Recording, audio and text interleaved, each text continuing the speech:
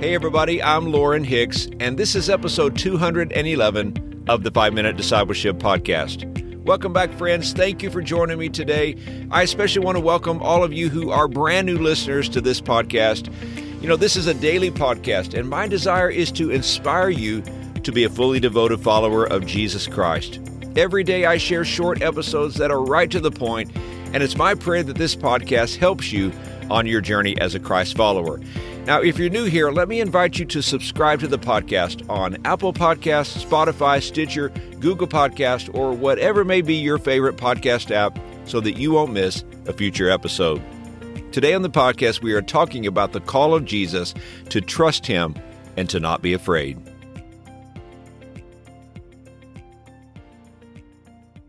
I read the story of a mother and her 4-year-old daughter who were preparing to go to sleep for the night. The child was afraid of the dark, and the mother, on this occasion, alone with the child, felt fearful also. When the light was out, the child caught a glimpse of the moon outside the window. "Mommy," she asked, "is the moon God's light?" "Yes," said the mother. The next question was, "Will God put out His light and go to sleep?"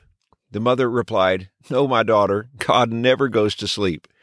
Then, out of the simplicity of a child's faith, she said that which gave reassurance to her fearful mother.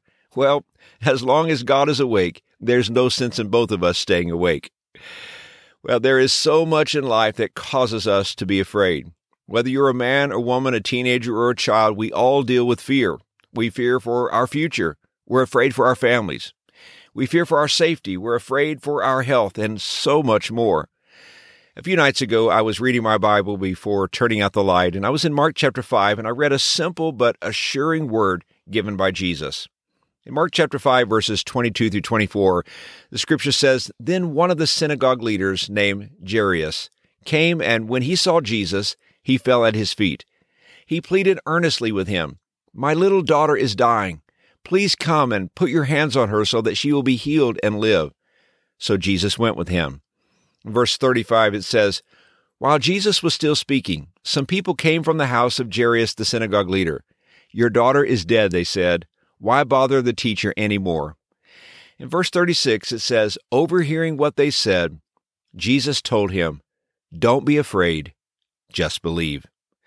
As we read on in the story, we see Jesus goes to their home and heals the 12-year-old girl. But what stands out to me in this story is the journey. In desperation, Jairus finds Jesus and pleads with him earnestly to come to his house and heal his dying daughter. He expresses his faith by saying he believed that Jesus could heal her. So they are walking, and on their way to his house, someone comes and reports to them that the little girl has died. Now, put yourself in Jairus' position. He is devastated. His sweet little girl has passed away. He didn't get Jesus there soon enough. But notice Jesus' response. Jesus says, "Don't be afraid, just believe." Like Jairus, you probably have an urgent need that you desire God to meet. But doubt can creep in and say that Jesus won't get there soon enough. But I hope today that you can hear the voice of our Savior saying, "Don't be afraid, just believe." Today, friend, you don't need a sermon. You don't need a deep theological truth. You just need the simple, reassuring words of Jesus. Don't be afraid, just believe. So, are you concerned about your family? Jesus would say, "Don't be afraid, just believe." Are you worried about your career? Don't be afraid, just believe. Are you stressed out about your finances? Jesus would say, "Don't be afraid, just believe." Are you worried about your health? Don't be afraid, just believe. You know, there are times in our lives when things happen that press us to our limits and beyond, and when that happens, we have a choice. We can pull the covers over our head, isolate ourselves, and try to escape from it all, or we can embrace what we're feeling and move forward in faith that God has a future for us. Do not be afraid, only believe. Jesus told Jairus to do two things. First, to stop being afraid. Now, it almost sounds cruel for Jesus to say this to a man who just lost his daughter, but Jesus knew that fear and faith don't go together. Before Jairus could really trust Jesus, he had to decide to put away fear. Second, Jesus told Jairus to only believe. Don't try to believe and be afraid at the same time. Don't try to believe and figure it all out. Don't try to believe and make sense of the delay. Instead, only believe.